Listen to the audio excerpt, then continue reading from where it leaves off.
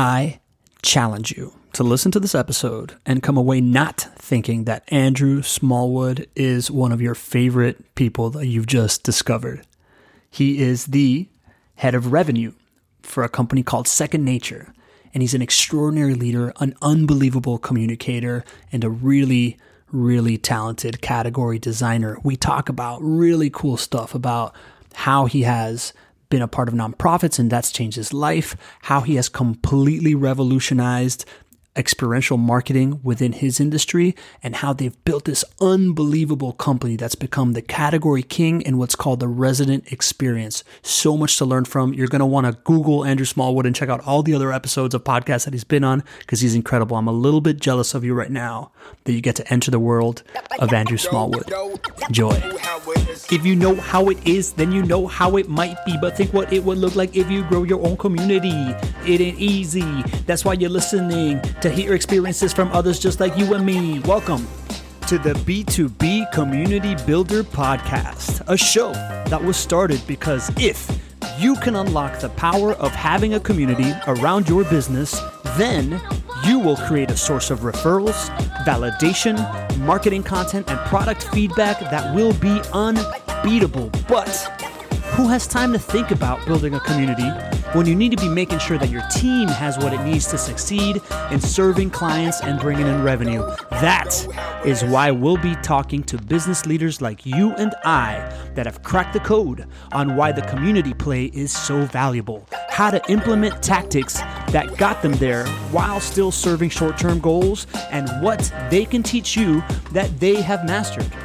This show is for you if you are a CEO, CMO, or simply a rainmaker that has realized that without a community, you are just a commodity, but haven't figured out how to add it to your infinite list of priorities. This show is for you if you are a community professional or trying to be a community professional that is trying to convince leadership about the need to invest in a community strategy. This show is not for you if you think transactions are more valuable than relationships.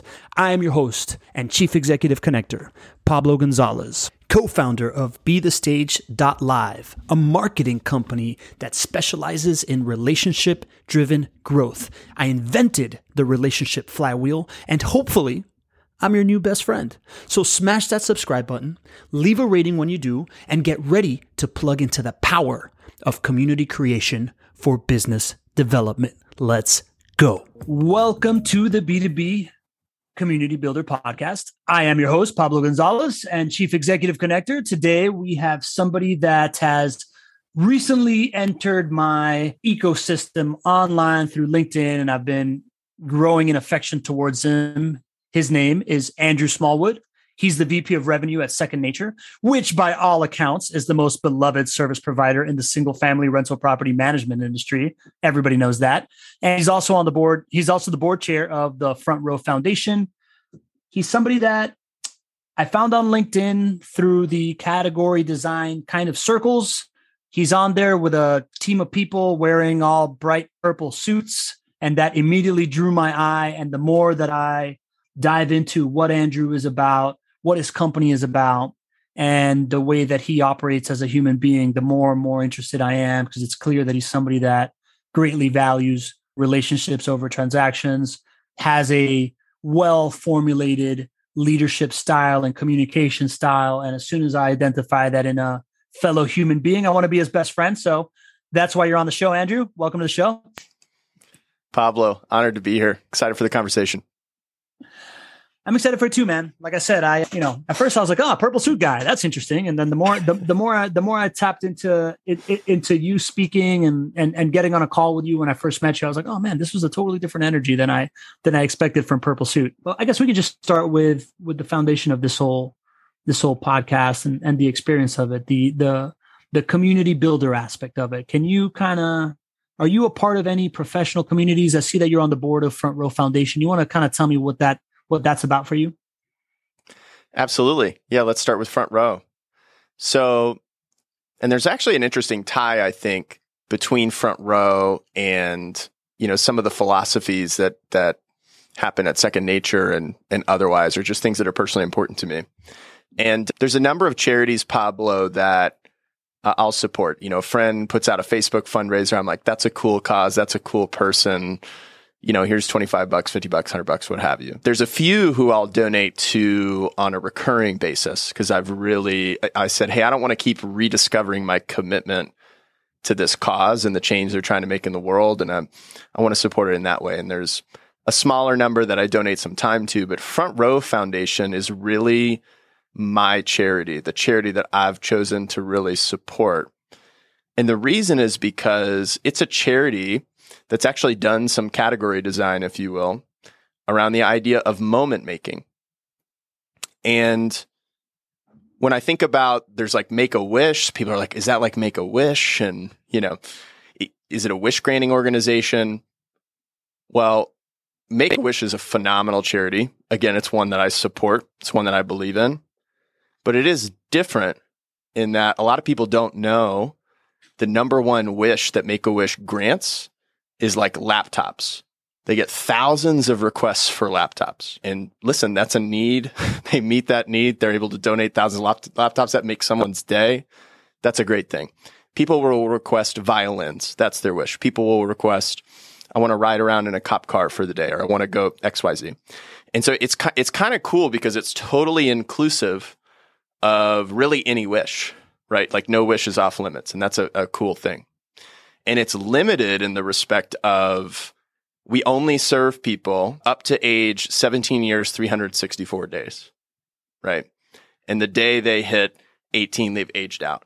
So they're specific in that way, and they're broad in the other way.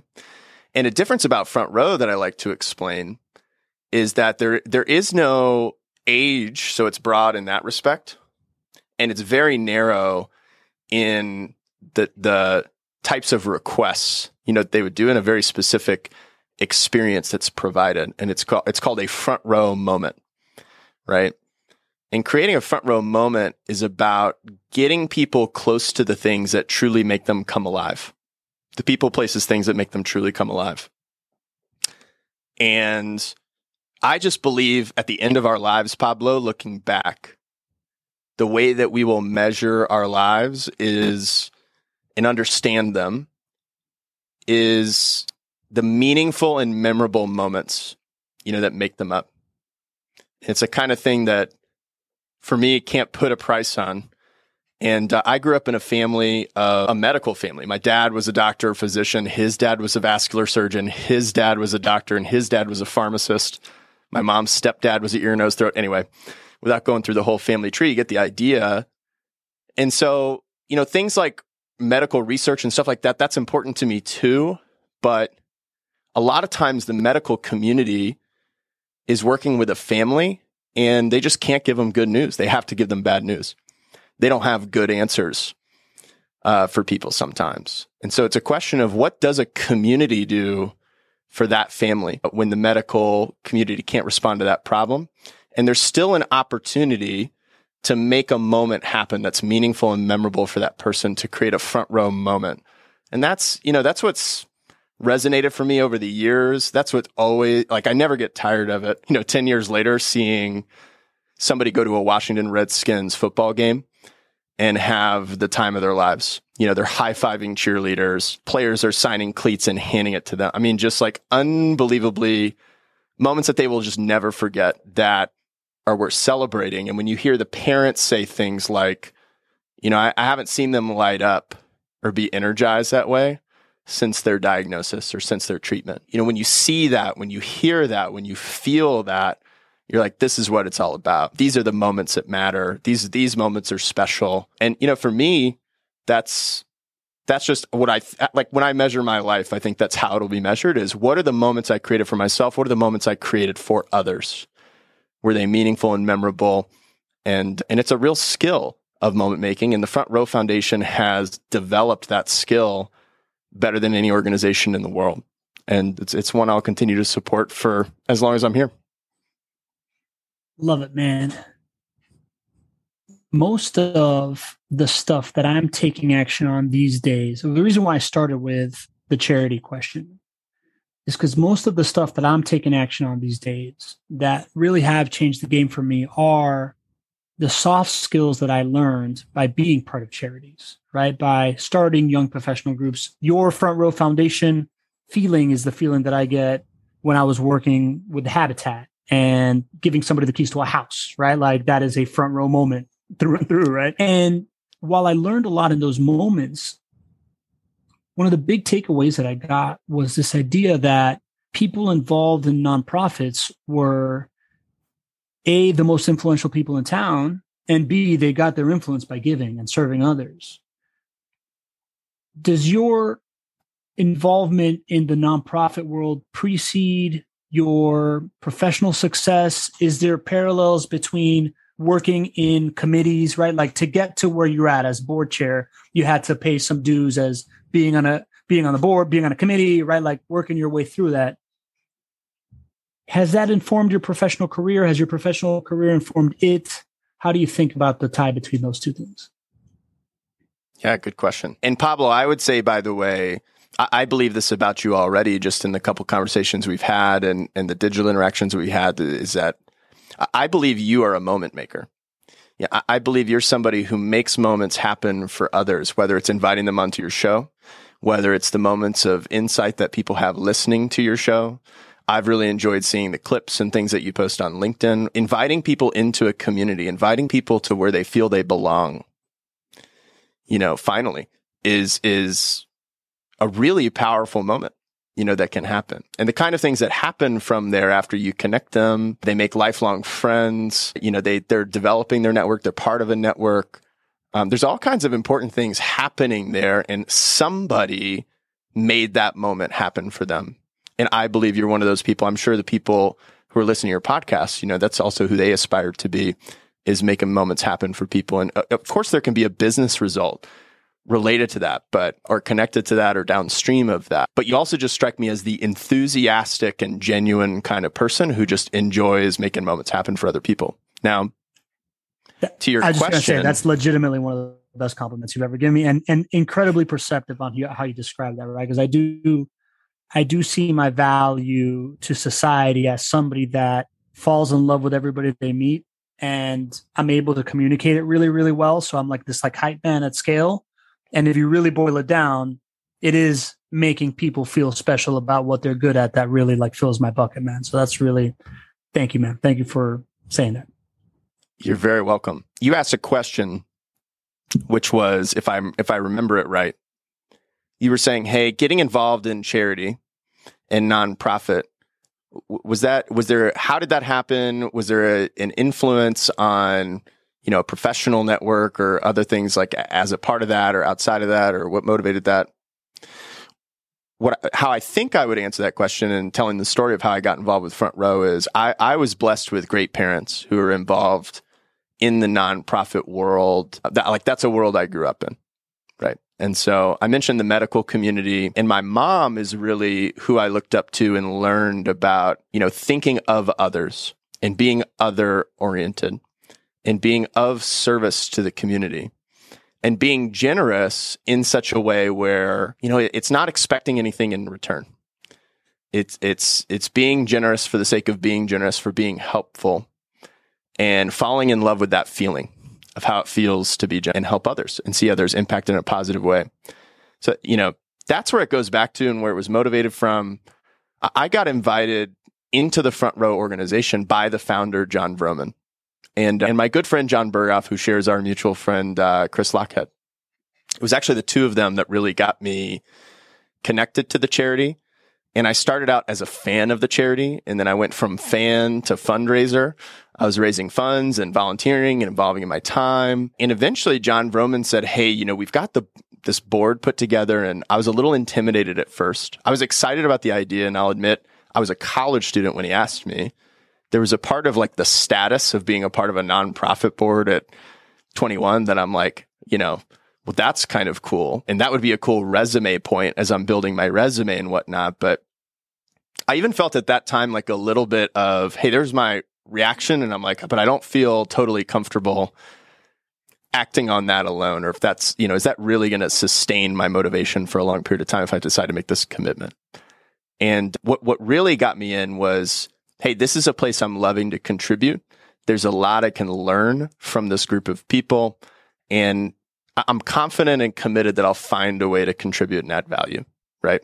And so it was definitely a leap of faith, on his part to invite me in and on my part to commit to finding a way to do that at a young age and support it. But it's exactly as you said. Once I was on the board, it took me a couple of months to really get my footing and find ways to really contribute. But from there, they asked me to be the secretary of the board, and then ultimately the board chair. For a period of time, I moved out of the board into a role in the charity as a director of development and communications, fundraising and communications, because that was what was needed. And that was actually the best way I could contribute at that time to take forward some of the ideas we'd put in place when I was board chair.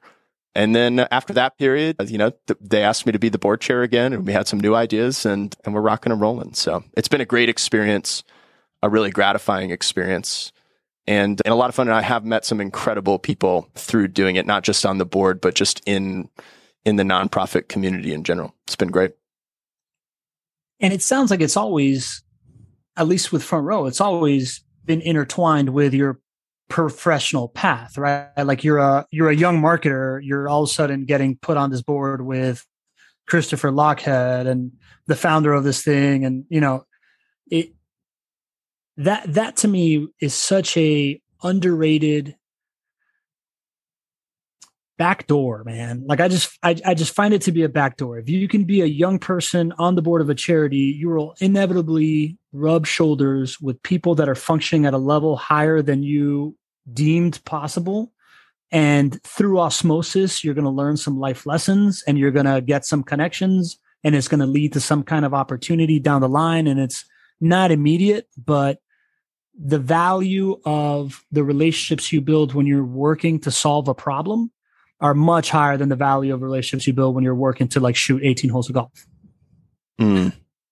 Very true. Yeah. Very true. So, there's a meaningful shared experience built with those people that can be different than other ways of connecting with people just over a shared interest. That's a good point, Pablo. 100%, man. 100%, dude. So what are you part of any other professional communities these days? Are you in any kind of like marketer groups or any other community that you subscribe to, or that Second Nature has started? Have you guys started anything like that? Yes. So I'll start with, first I'm a member of what was Revenue Collective and is now Pavilion. And so that's a group for revenue executives across sales, marketing. I think your company has to be at a certain level of revenue, and there's some qualifiers and things like that. But they've got a great Slack community. They've got some local organizations here in Nashville, Tennessee, where I'm involved. Have met some great folks through that. Frankly, member of a lot. Our company is a member of a trade association that we have a great relationship with, the National Association of Residential Property Managers. There's thousands of companies and thousands more than that members who we've really developed an affinity for and tried to contribute to a lot. So that's a community we participate in. What creates that affinity? Just real quick, like if you've like, I came from the construction world. I was part of a couple of construction associations, never had an affinity, right? Like I was just like, nah, I'm into my nonprofits. Like what creates an affinity inside of like a professional trade organization? I think specifically with this group for me, and I'll just speak for myself personally, I've always had a thing for small business entrepreneurs, and I've always had a thing for, people really trying to do something on their own, do something, different, really trying to push the boundaries of excellence, in an industry. And frankly, Pablo, and we teach this of, don't fall in love with your product. You can fall in love with the problem that you solve, but I would go further and say like falling in love with a customer, and really saying, I just want to deeply get to know these people. I want to deeply be of service to them. Falling in love with your customer, it's something that it's a choice. Like, yes, there was an attraction and there's things about property managers I could tell you that specifically interested me. But I think there's also just a commitment, and that permeates the culture in our organization of sometimes you hear people like talk down about their customer when nobody's looking, or they make jokes, in a Slack channel or something like that. And we really encourage an environment where we're speaking positively about our customer, what we appreciate about our customer, what we're grateful for about our customer. And so, of course, we're going to want to serve the trade association, right, that they're a part of and connected to. And so we've got a great relationship, I think, with the trade association, directly with our customers. And we show up with an attitude of service and care, to that community. And it's developed a great relationship over the last few years. That makes a lot of sense, man. So then tell me about leveraging that.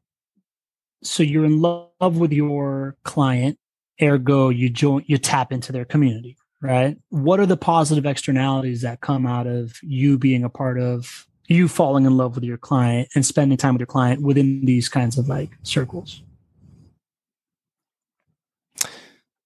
So one thing I'll share that's, I think, important, if I'm listening to this podcast and I'm thinking, how do I really contribute as a part of a community, new member or relatively new member, or even somebody who's been there a long time, but I'm deciding to make a bigger investment, into this community. One thing we talk about in our organization is, hey, where everybody else goes, don't even try to compete for adding value there. And, where everybody else goes small, go massive. I mean, go huge, not a little bit better, massively, categorically a different level of service. And so at the very beginning of the podcast, you were talking about these purple suits, right? And what we see with vendors in our industry, service providers showing up, a lot of them have polos, with their logo on it, right? And so we said, well, how might we stand out? Okay, and it's a series, it's like blue. It's just blue everywhere, right? The whole trade show floor, everyone's got the same color. It's all blue. They've all got polos with their logo on it. And we said, well, what if we got custom suits, with our logo kind of embroidered into it, a crazy, on the inside, on the jacket, this crazy teal blue color. I mean, it's a little wild. It's a little out there, and not only that, we also got 25 of our VIP customers that are attending the event suits as well. Right. And I mean, we could have not even had a trade show booth, Pablo, right? It could have just been purple suits walking around all week. It was all anyone could see. It was all they could talk about. And so that was an area where we said, hey, we're going 10X. A lot of people are saying, here's the fidget spinner for $1. Here's this, that. here's the pen with our logo on it. We're we're not doing any of that cheap shit, and competing on a $2 fidget spinner versus a $1 fidget spinner. We're going to put $50, $60, $100 more in some cases into a customized hotel room drop, right? With a handwritten note from the salesperson to each of those people, in addition to something personalized. And we had customers, Pablo, writing on social media, paragraphs, and they were talking about how they were crying when they got this blanket, of photos of their family members, a friend that had recently passed, things like that, this thoughtful handwritten note, everything else. And we just said, rather than trying to do what everybody else does and stand behind a booth and say, here's a coffee mug, if you book a demo, or here's an iPad, right? Drawing if you book something. No, we're going to do something really different, and we're going to go big with it. And we've stood out with those kind of efforts. I'll say one more thing about this, because I think it could give some people some ideas, especially as events are coming back. Our original beachhead product was filtered delivery service, right? And delivering on time. That was our brand promise. We said, what if we picked people up from the airport and delivered them on time, to the conference? And they didn't have to fool with the Uber and punching stuff in and getting their bags and everything else. And we had all these people in purple t-shirts swarming the airport, picking people up, holding up signs, right? With their name on it, making them feel amazing and how we feel about them, right? That they're true VIPs.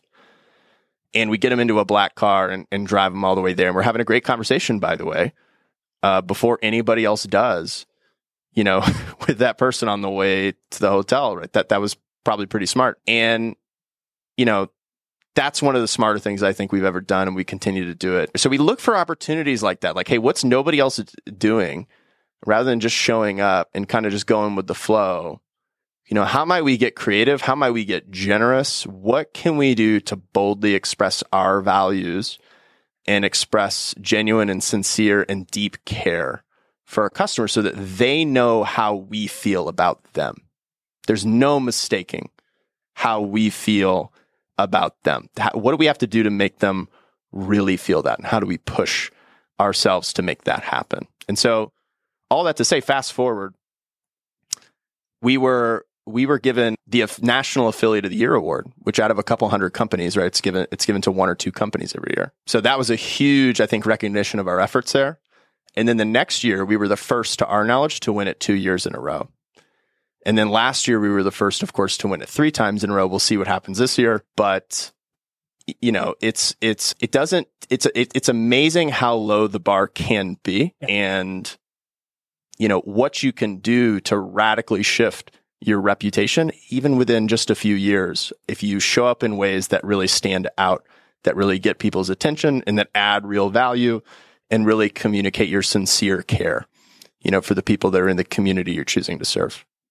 Yeah. So tying it back to first of all, I'm going to spend about 5 minutes breaking down everything you just said, because I think it's amazing. Tying it back to the original question of the positive externalities, I think what you've really identified is that if you are a part of a community, making a lightning strike move where you are going above and beyond in some other aspect that nobody else has done, completely differentiating yourself, be it visually, be it experientially, you know, be it tactically in any way. If you are surrounded by a bunch of people, once you do something like that within a community, you are quickly famous within the community, right? Like, and to me, that is something that very selfishly I've always known my whole life, right? Like I when I first started speaking about networking, I would always kind of preface my speeches about, like, anybody have an older sister? Does your older sister ever like just rail about the idea that people like you more than they should? Because that's the story of my life, right? And my older sister's right?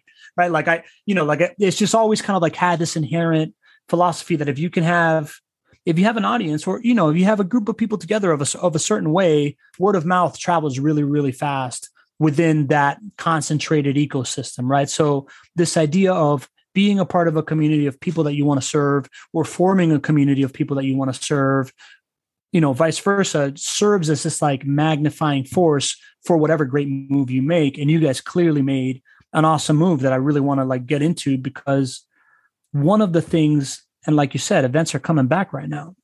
One of the things that I started tinkering with in 2019, and now I'm going all in on in 2021, is this idea that your event strategy should be, as you call it, a moment making strategy, right? Like I've never explained it that way, but I've always just explained it as, you need to think about whatever you're doing as, how can somebody be enabled to show off about being a part of it via social media, via WhatsApp, via Facebook, via Twitter, via LinkedIn. And what y'all did is, number one, the VIP experience of getting picked up at the airport, right? Like just that guttural feeling of somebody holding the sign, I'm sure is something people took selfies with, right? Like getting in the car, people are telling everybody in the conference about it. Then all of a sudden you guys are showing up with purple blazer, you know, purple suits. Very, very obvious, very something that, you know, somebody comes up and shows up and takes a picture with like 4 people in purple suits is an experience, right? Like,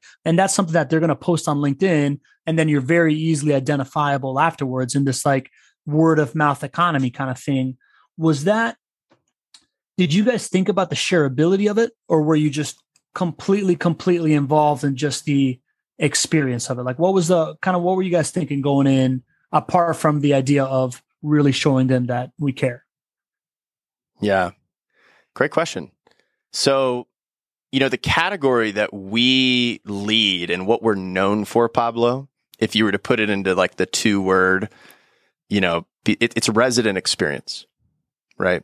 And our flagship product is a resident benefits package, right? Which is the number one resident experience product in the industry.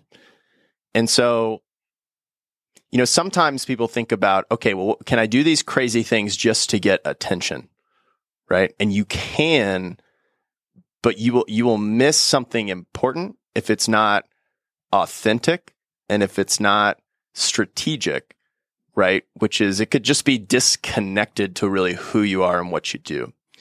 And to answer the question directly, there was an unbelievable amount of social activity. I mean, we were doing things every single day that were making people pull out their phones and say, I got to take a picture of that. What's going on over there?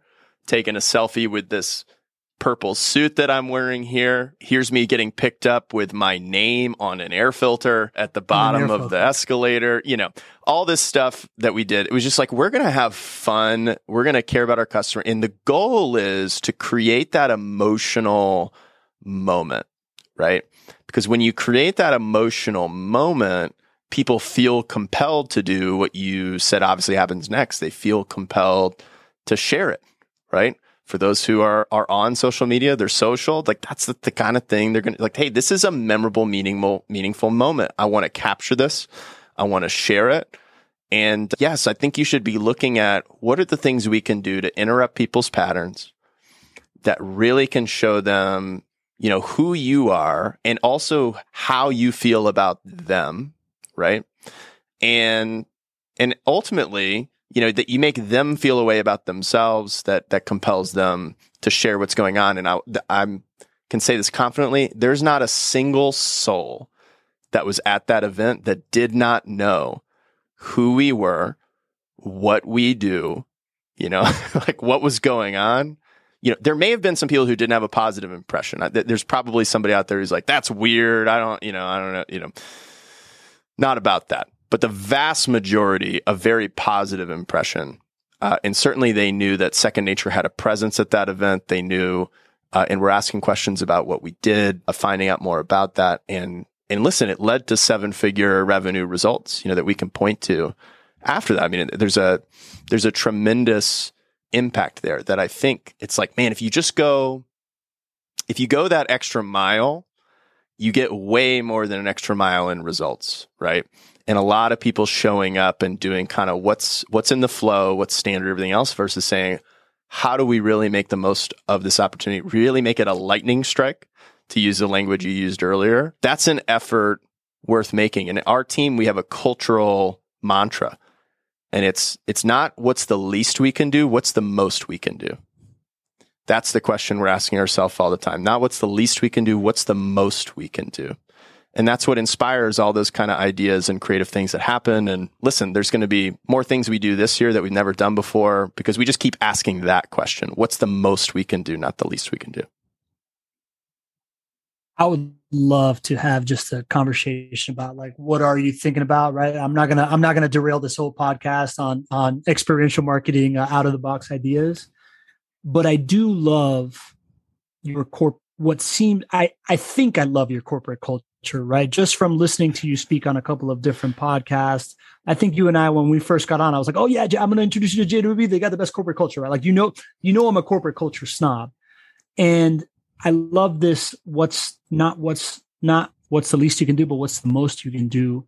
What other things is Second Nature really living by, right? Like what are the guardrails that you guys really kind of like live by that drive these core values that, and how do you make them be a part of your organization so that people feel like they're all on one team? Yeah. So I think the first part of that question was about, you know, what are some of the values and that inform our culture at Second Nature? And I want to give people, I think, a helpful framework that I got from, I want to say Patrick Lencioni, and it was not a book actually, it was an HBR article that I read on corporate values, and he talks about 3 different buckets of corporate values. All right, and one bucket is table stakes. And things would go in this corporate bucket like honesty and integrity, right? It's like, well, to do business, you know, nobody's going to do business with you if you're not honest or you don't have integrity. Like as soon as they find that out, they're going to be less motivated to work with you, right? Things like that. But maybe you need to define them explicitly. And that's one bucket. And those are much less interesting to me. What's more interesting to me is the second bucket, which is what are your differentiating values, meaning what's different about the people here? What's different about the way that work is done here, right, than other places? What are the kinds of things that happen here that wouldn't happen anywhere else or wouldn't happen the way that they do here? And that, I think, is a really important thing to think about if you lead a company or you lead a department, is thinking about what's the answer to that question, because that's going to attract talent and repel other talent that's not going to be a good fit for you. It's going to attract customers ultimately. It's going to have a lot of, maybe a way to say it is, I've heard a quote like, for individuals, character is destiny. And for companies, culture is destiny. And I really believe that. And so, what are the differentiating values? We talked about what's the most you can do versus what's the least you can do. And that kind of falls under, it's just a saying, under the value of radical generosity and radical thoughtfulness. And that's something we talk about, we have conversations about all the time. And how do we best express, how do we become the most thoughtful people that others know? And that's, I think, a core promise of somebody who wants to come work at Second Nature is you're going to be around some really thoughtful frickin' people, right? You're going to be around some really generous people. You're going to be transformed, by the people that you're around, because you're going to learn how to make moments for others. You're going to build legendary relationships with people, right? And so these are the kind of things we talk about and care about. And so it's part of the promise of what people can have. We've got another one of having fun. Like play is an explicit corporate value, and it comes out in the purple suits. Like a lot of people are just afraid to be who they are and have fun and listen, we have customers that are multi-billion-dollar customers, right? And I remember going to this conference, we were talking about it in Miami because of your connection there. I mean, listen, there's all kinds of Wall Street and institutional capital there getting in the single family rental space. And sometimes I ask the question, I'm like, man, I've got all these like nice Xenia jackets and stuff like that. They're expensive. Like I like nice clothing. And so it's something I've bought over the years and like to wear. And I'm like, man, maybe I should wear my Xenia jacket and, kind of like fit in with everybody else there. But I keep coming back to wearing the purple suit. And it's just because it's like, you know what? Everyone here knows us and the excellent reputation for performance we have here. We've got that trust, and it's like we really believe in having fun along the way. And so that's an important part of what we do and how we do things. There's more we could talk about of specific core values, but to not leave people hanging on like, all right, there's the differentiating values. Mm-hmm. And then what's that third bucket? And that's aspirational values. And these are the kind of things, it's like, man, we really want to be like this. This is who we want to become, but maybe we can't credibly say that we're there yet because of the stage of company we're at, or what we haven't put enough focus and time into it, et cetera. And so I think thinking in those three buckets of, table stakes, which are the least interesting to me, the differentiating bucket, which is really what are our strengths today? What's different about us, and how do we continue to invest in and develop those into a really clear, cohesive identity that people share? And then finally, aspirational. And it's okay to call those out too and work towards those and pull them into that second bucket. So that's how we think about it. Oof. That was a golden nugget right there. I'm going to have my team clip that and paste that across all my social media channels.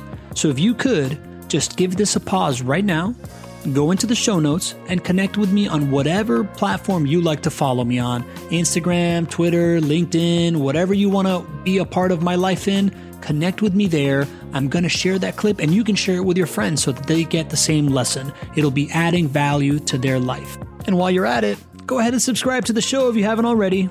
Hit 5-star review, right? You don't have to leave a review. You just got to hit 5 stars. If you want to leave a review, cool. And maybe send the episode to your friend. That would be awesome. That's it. I'm done. Back to the show. I love it, man. I'd love to know.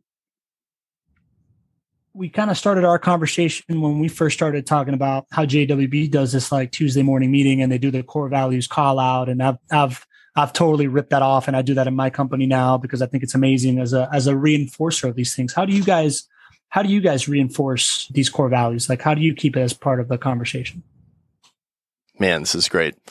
So Pablo, I think about how many companies put mission statements on their walls, core values on their walls and things like that. Well, guess what? Nobody's been in those freaking walls for 18 months, right? That's right. So it's a good question right now of how do you make those things visible? How do you keep it top of mind and your team engaged with the questions about who we are, right? And who we're becoming. There's no more important question for a company, in my opinion, because again, culture is destiny. And so, something that we do, we don't spend 100% of our time talking about culture. We'd never get anything done, right? But every week we have an all hands meeting. It's on Monday to kick it off. And something we started doing months ago was, as opposed to the CEO or a VP or an executive saying, here's the core value and kind of dictating top down, here's what this is and why it's important and what it should mean to you. Instead, what we said is we leverage some Zoom technology. We leverage Zoom breakouts functionality, and we get, the entire team. We've got a couple hundred people in our organization. You get the entire team into groups of 4, 5, 6, and you give them a question. And let's say the core value of the week is relentlessly resourceful. That's one of our core values, right? Being relentlessly resourceful. And instead of just saying, here's what relentlessly resourceful means, here's what you all should know, you give them a question. And simultaneously, you've got 50 conversations going on between 4 people, and one's from engineering, one's from sales, one's from client support, right, all over the map. And you ask them a question like, talk about a time where you saw relentlessly resourceful, right? Someone being relentlessly resourceful, a relentless resourcefulness at its best, like never been done. And that could be even inside the company. It could be outside of the company.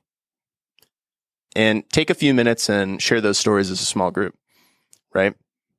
And man, there's some powerful stuff that comes out there. You get people back into the main room and you can kind of like filter up from there. Hey, what were some of the best stories that came out of your small groups?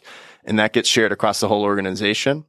And you've got everybody from, the $15 an hour, employee in a client support or customer support role to executives of the company talking about this core value and great examples of, where it shined brightly.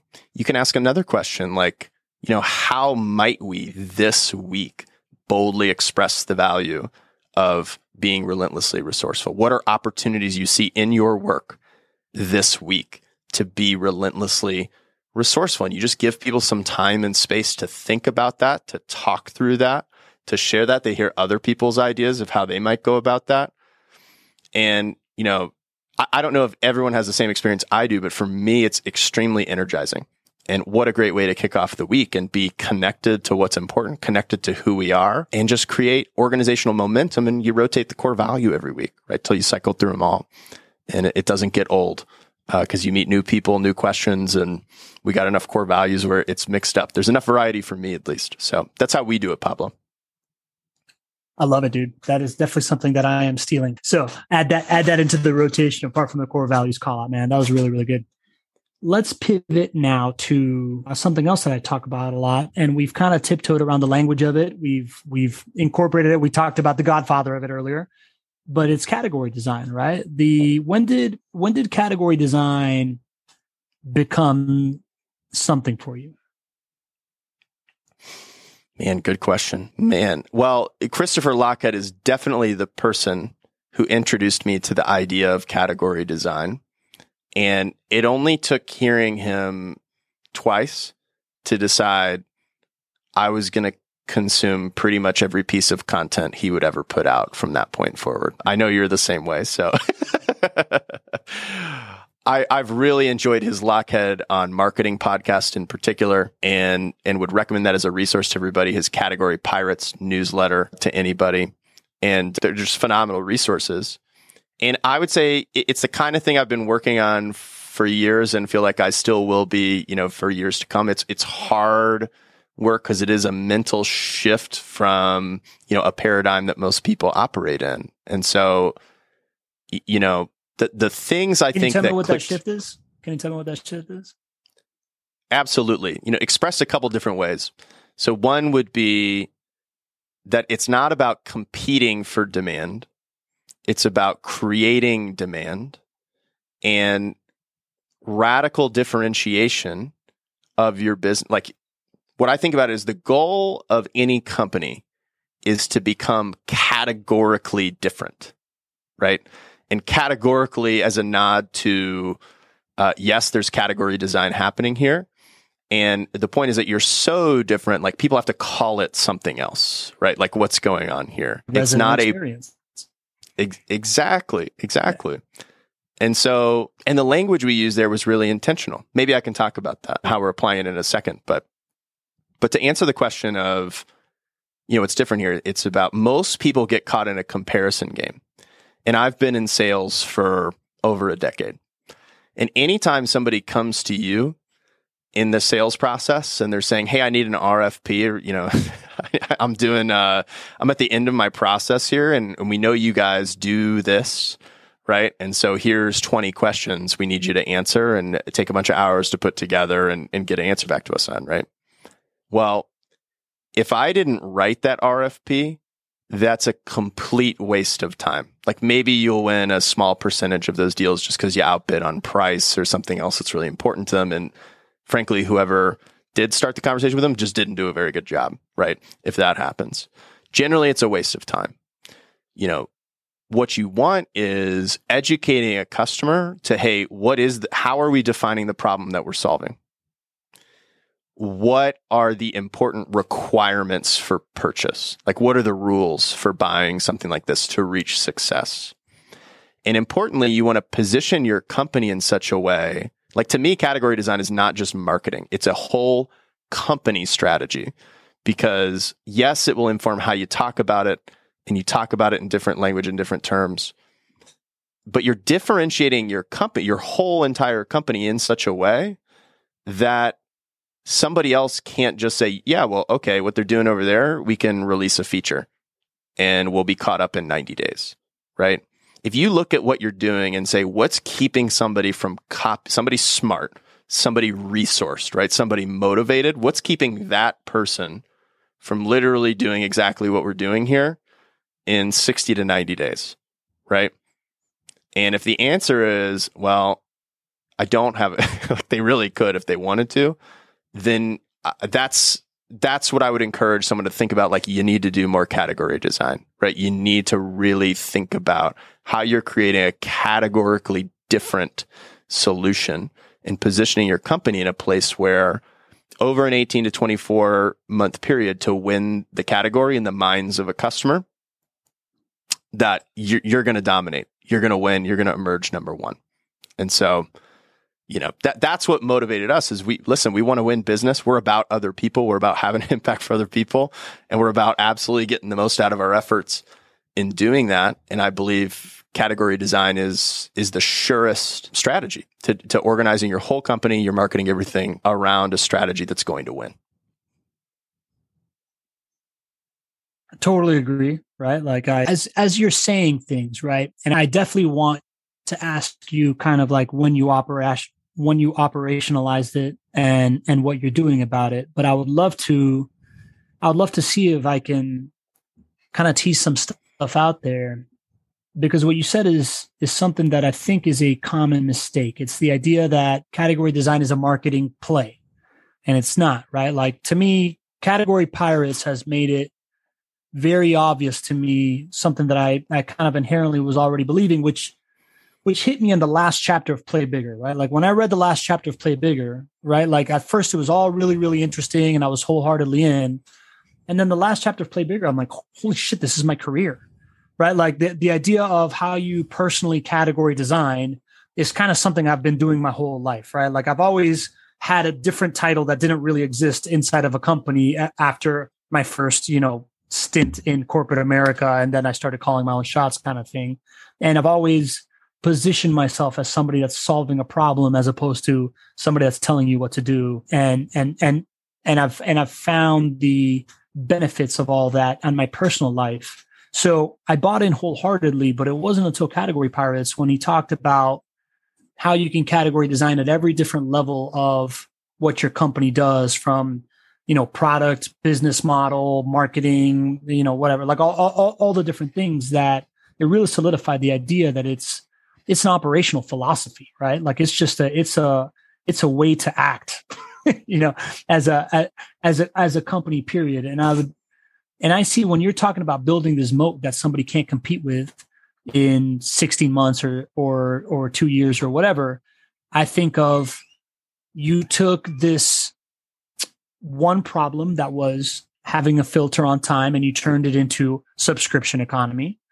Then you've also gone about expanding from really dominating that piece to kind of like going horizontally across other services that you can then provide, to not just control one problem, but to control an entire experience. This is my dad, by the way, just hanging out. I don't know if you can see him in the background. And then I think that what you're really designing around that is the true moat, right? Because somebody operationally savvy can kind of get to those points, but nobody can compete with the culture that you're building if you really do build out this culture. And especially in an industry that is as segmented and is as mom and pop and is as fly by night as is property management, right? Like I see a lot of parallels to being a subcontractor in property management, in the sense that not a lot of people grew up thinking that that's what they were going to do. All of a sudden they realized that they needed that done. Other people aren't doing it. Boom, all of a sudden you got a business, right? So I would love to hear from you, kind of like, what are your thoughts around how you have put that into operation, and kind of what's the roadmap to your category design? Oh, and how I did there describing that, give me a report card there. 10 out of 10 for me. No, that was great. So, maybe telling the practical story about this as we work through it could help. And I think like a couple choices any company has to make, and the executives in any company has to make, is, who is our customer, right? And that was a place that we differentiated. And I'll kind of explain this a little bit of so you mentioned the single family rental industry. For people who aren't familiar with the industry, about 75% of rental homes, single family homes, and let's include like duplexes, quadplexes, like small stuff like that. All right. Garden style apartments, not the 400 unit gray star community with the, golf simulator and the 3 pools and rooftop lounge. Okay. Different category of real estate there, right? So looking at the single family and small residential scattered site kind of properties, if you look at that market, about 75% of it is self-managed, right? Or like non-professionally managed, meaning I'm a real estate investor. I bought this house, or it was a house I lived in and I'm upside down. And so I need to turn it into a rental or whatever, however they got there. And they're trying to find a tenant themselves. They're trying to coordinate maintenance themselves. They're collecting rent themselves and everything else. There's also, and we will see this happen, I don't know when this recording will go live, but depending on when somebody's listening to it, we've seen this happen before. It's going to happen again, which is real estate sales agents. Man, they're doing great right now, Pablo, right? I'm sure you see it in Florida. They're driving the Mercedes Benzes all around. I mean, listen, prices are great. Transaction volume is, there's not enough supply. So, but everybody's looking real good in a bull market, man. Yeah.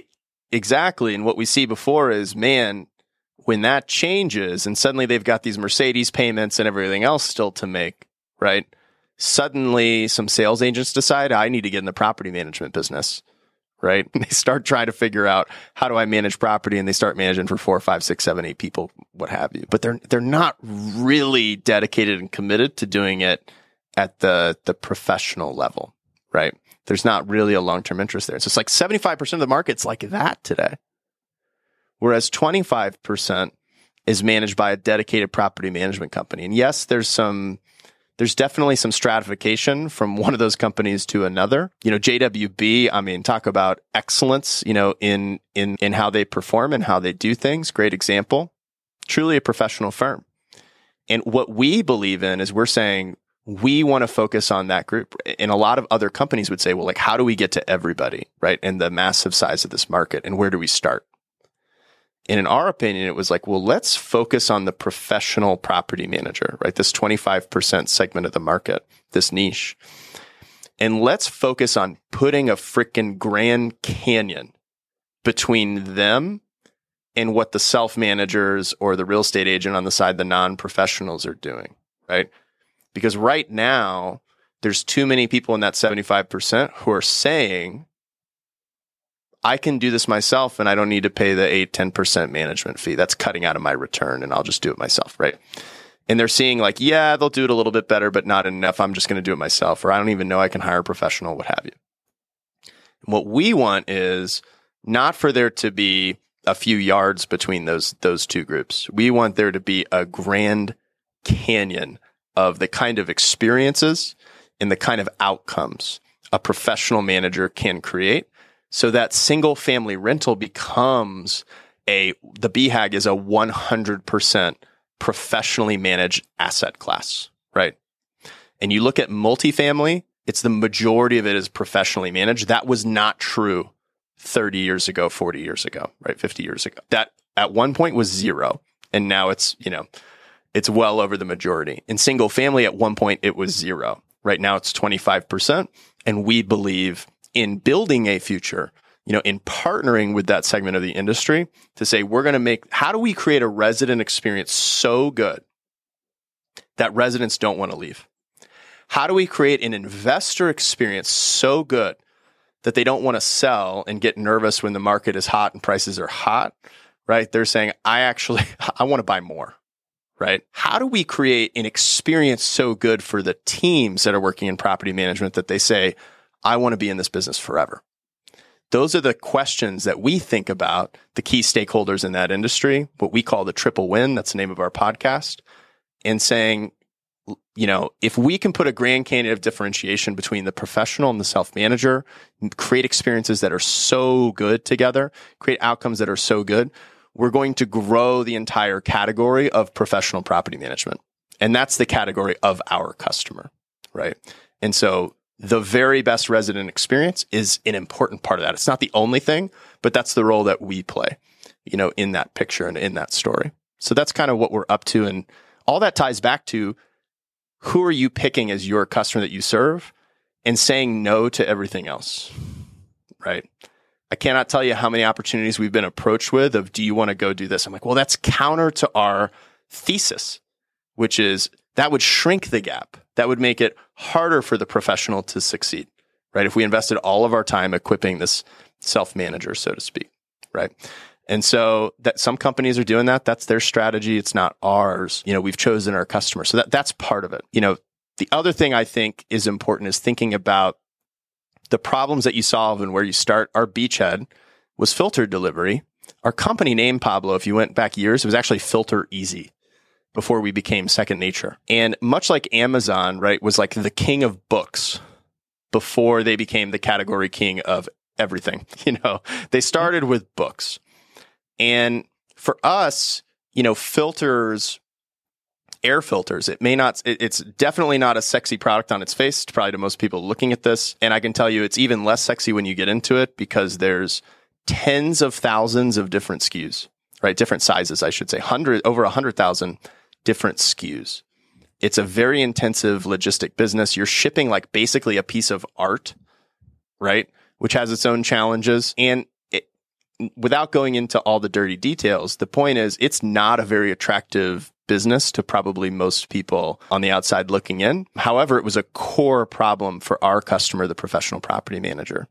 And getting a resident to change an air filter on time. When you're in a 400-unit apartment building, you just get the maintenance guy to go around, right? And he does it. Very easy problem to solve. And in that case, you're looking for what's the cheapest way to buy an air filter so that my maintenance guy can go around and change them all, right? What's different about our focus was we said this scattered property, well, one of them's in Duval County, right? One of them's way over here, right? One of them's in St. Augustine. One of them's in Atlanta, Georgia. One of them's in Charleston, South Carolina. They're all over the place, right? And so can you get a maintenance guy to go from Charleston to Atlanta to St. Augustine no, not in a cost efficient way. And, the resident when the filters are in the closet, out of sight, out of mind, are they going to go to the store, remember to do that every 60 to 90 days? Or they're like, we already know the answer to that question. It doesn't happen.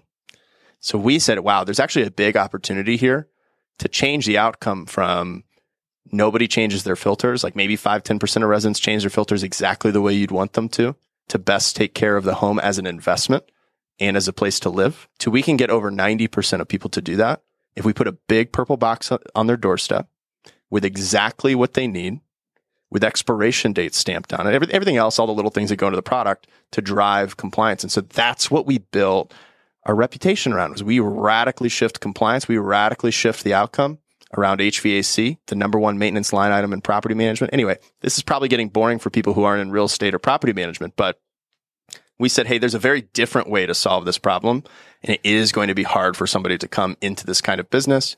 We developed a relationship with our customers, and our customers started asking us, it is so great to work with you on this problem, and you've brought some real innovation here in the way that you do things and really change the outcomes here. How could you help us with like getting utilities set up? Right? How could you help us with getting our residents to stick around longer with like a rewards or a loyalty program? How could you help us with, and we just listen to our super consumers, as we'd like to call them, right? Our VIP customers, about what was important to them, what kind of problems we could solve in a differentiated way for them. And then, listen, we're off to the races. It's going great. So, and it's a fun business to be in now. It's very exciting. I love how that ties back to moment making, man. Like you created a moment out of the delivery of an air filter. And that's how you got adoption. And then that's how you also get attention. And I love how aligned you are, man. Like on a personal level to a company, to, the way that you approach your strategy, man. I think it's really, really interesting. And I could have you on for a whole nother podcast to talk about your beach ball analogy and the how you approach the world. And like I said, I have very much a man crush on people that have a deliberate way that they go about showing up and communicating and treating people, man. And it's clear you're one of those guys. It's clear that Second Nature is one of those companies. And I've really, really enjoyed getting to pick your brain about this, man. One thing that I really took away is that in my category design, right? Like my biggest problem is that I think that my go-to-market strategy of this internet talk show and repurpose content and making moments online that then multiply, I think everybody should be using it. And I'm having a really hard time, picking my ideal client, but you made it very clear to me that needs to inherently happen. And I need to drive a Grand Canyon in between the type of person that would want to do what I'm proposing and the people that don't get it. And I've been kind of toying with that idea, and you really just opened up my mind to kind of like where I want to go with next, man. So thanks for that. I really appreciate it. And thanks for coming on, man. This was awesome.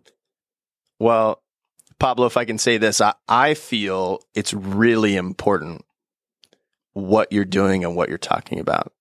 And it's absolutely in line with what we believe is important today and just where the world is going, of how modern business development should be done. Okay. If I go back to my first sales job and what it was like to be in sales, in 2007, I'm not counting like Boy Scout popcorn and stuff before that. All right. If I go back to the first sales job, I mean, it was phone call, right? Cold call.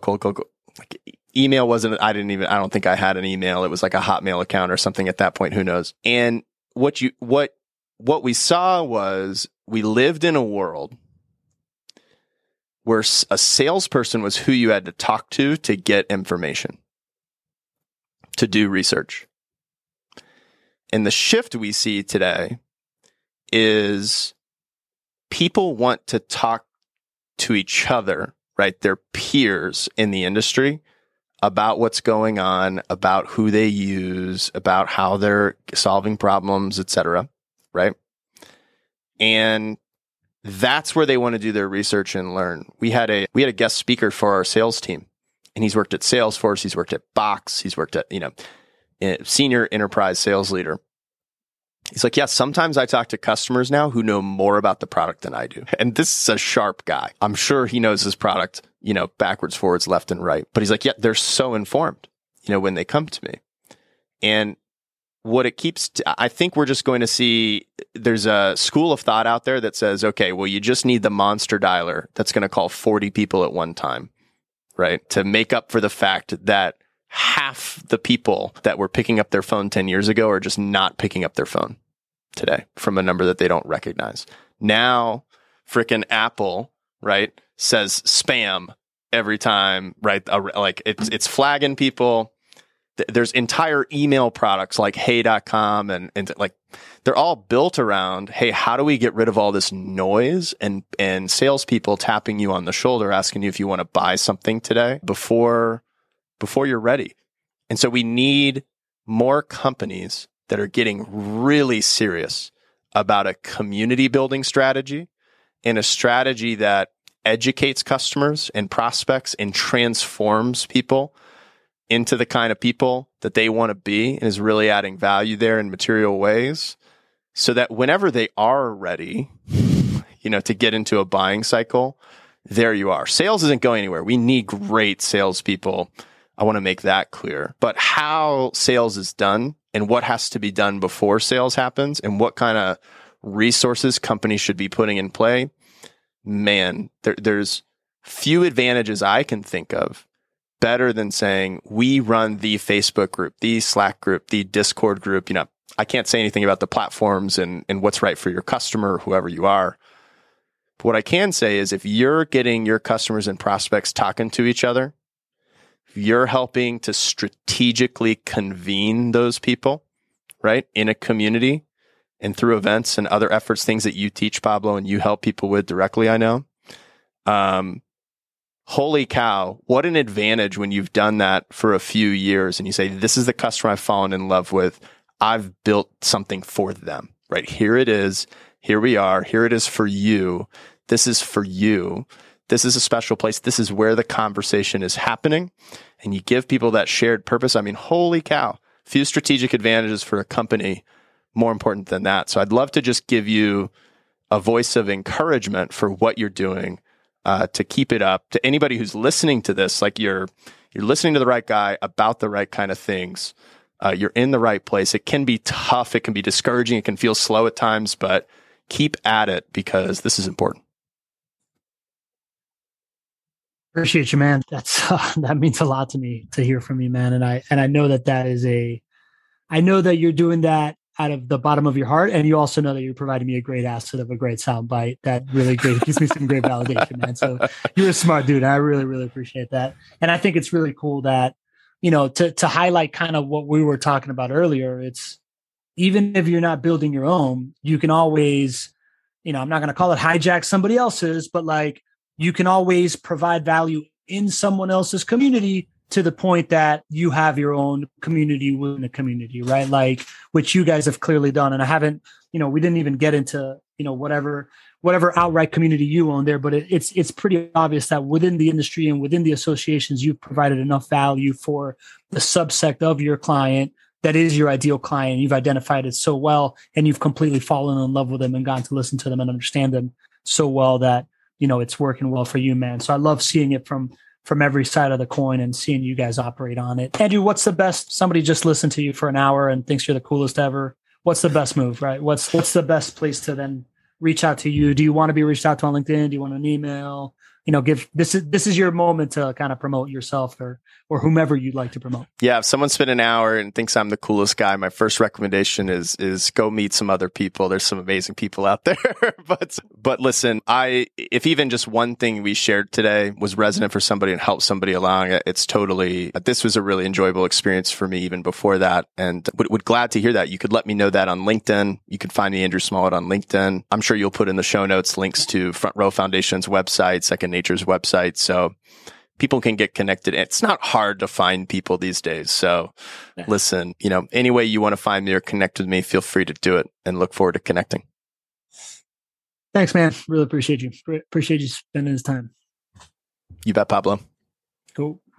All right, that's a wrap. I hope you enjoyed that conversation and you got a bunch of value out of it. And if you did, it would mean the world to me if you reached out to our guest and let them know what you learned, what you thought about it. Everything that you need to connect with them is going to be in the show notes.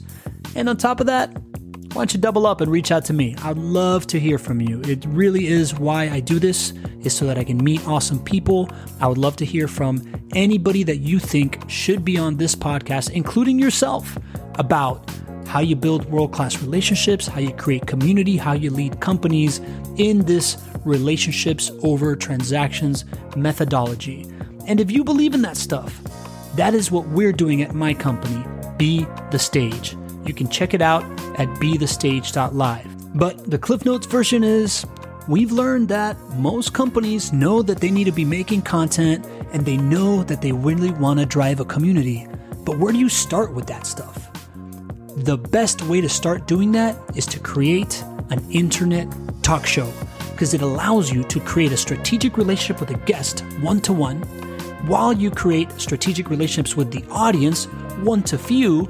And then when we repurpose the show for you and spread it out all over social media, you're creating relationships one-to-many. It is the ultimate relationship-driven growth engine to feed your entire pipeline, marketing team, and customer success. What companies call their go-to-market strategy can now be driven by community. If you're interested in that, go to bethestage.live, check it out, reach out to me. I would love to create an internet talk show just for you. Now, if you'll indulge me, I'm going to take a play out of the book of one of my heroes, Christopher Lochhead, the godfather of category design, co-author of my favorite business book, Play Bigger, and my favorite newsletter, Category Pirates, which I'm going to link in the show notes because I think you should subscribe. It's the smartest thing basically in the world.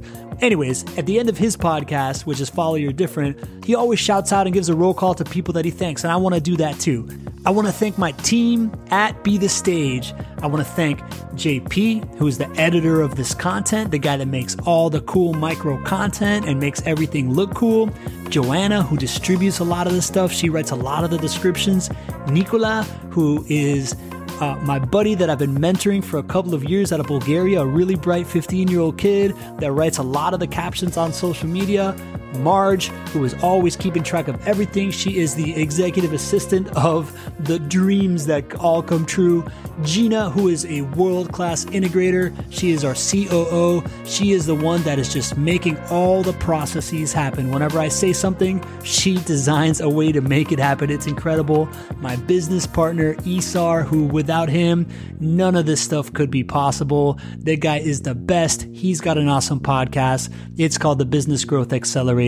You should totally check that out. I want to thank my parents. They're my inspiration. They're the best. My family, I love them to pieces. My wife, Marta, who is my muse and my inspiration for everything. If you haven't yet subscribed to this podcast, go do it now. But before you do that, if you haven't checked out either episode 7 or episode 69, those are my 2019 and 2020 last call tracks where I give this like rapping, talking, motivational speech over like a really cool beat. It's actually the beat that I have on this podcast right now that I had custom produced by my guy, Michael, out of Russia, who's a sick beat producer.